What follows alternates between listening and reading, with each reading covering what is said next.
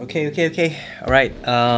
We are looking at Mark chapter 4. Hello and welcome to the Daily Bible Reading Show. And I'm looking at verse 35.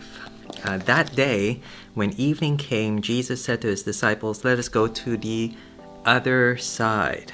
Leaving the crowd behind, they took him along, just as he was in the boat. There were also other boats with him. A furious squall came up. Storm. And the waves broke over the boat so that it was nearly swamped with water.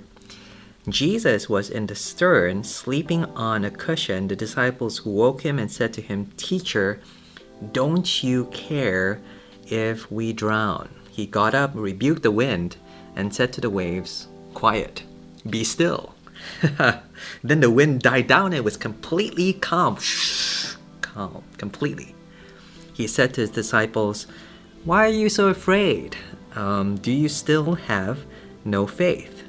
They were terrified and asked each other, "Who is this? Even the wind and the waves obey him." Yep, that's it. I'm looking at this passage this coming Friday at some student welcome thing. I think there's going to be dinner there. I'm preparing. I'm trying to look at this, trying to gather my thoughts, what I'm going to say on that Friday. No idea yet. But one question does stick out at me, when the disciples wake Jesus up. "Hey, Jesus, wake up. And said, "Teacher, don't you care? Don't you care if we drown?" It's such a good question because they're accusing Jesus of being uncaring, of being unloving, because he isn't doing something about this life-threatening situation they're in. And I think this is almost a good question for anyone to ask, whether you're a Christian or not. Does God really care about me if I see so much evil, so much destruction, so much death in the world? It's a really good question. I got this question once in a Q&A, and I said to the person, imagine an evil God, not a good God, but evil God, all the power in the world, but does evil.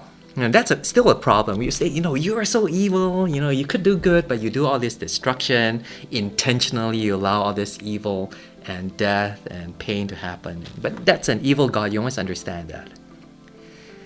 And then I said to the person, don't you see?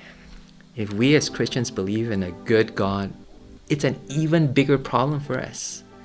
Because we claim that God loves us. He wants to give us life. He wants to help us see that He is good. And yet we see evil in the world. We see death. We experience it ourselves in our lives. And I said, thank you so much for asking the question. We as Christians, we struggle with this question as well. And don't you see? Here in the Bible is asking the exact same question. The Bible wants us to see that God is good, not just because He gives us all these good things, but in the midst of all the evil that we experience, all the pain and the doubt that we grapple with, that God uses to help us to see that He really is truly good. He really is truly in control. And He's able to use these experiences of doubt and evil and suffering in the world and in our lives to know personally for sure that He is God, He is good, and He loves us. It doesn't quite answer the question yet, but all it's saying, and all I'm saying is, it's a good question. It's a good question. And I'll stop there.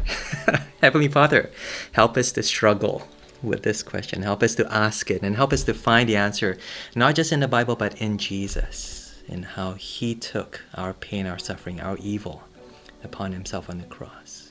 Thank you and praise You in Jesus' name. Amen. How's that for a start? Yeah. So anyway, this Friday, giving a talk to some students. There's going to be food, always a good thing. Maybe it's something you might like to go to. Maybe you bring your friends there. But yeah, pray for me. I need to prepare this talk. Bye.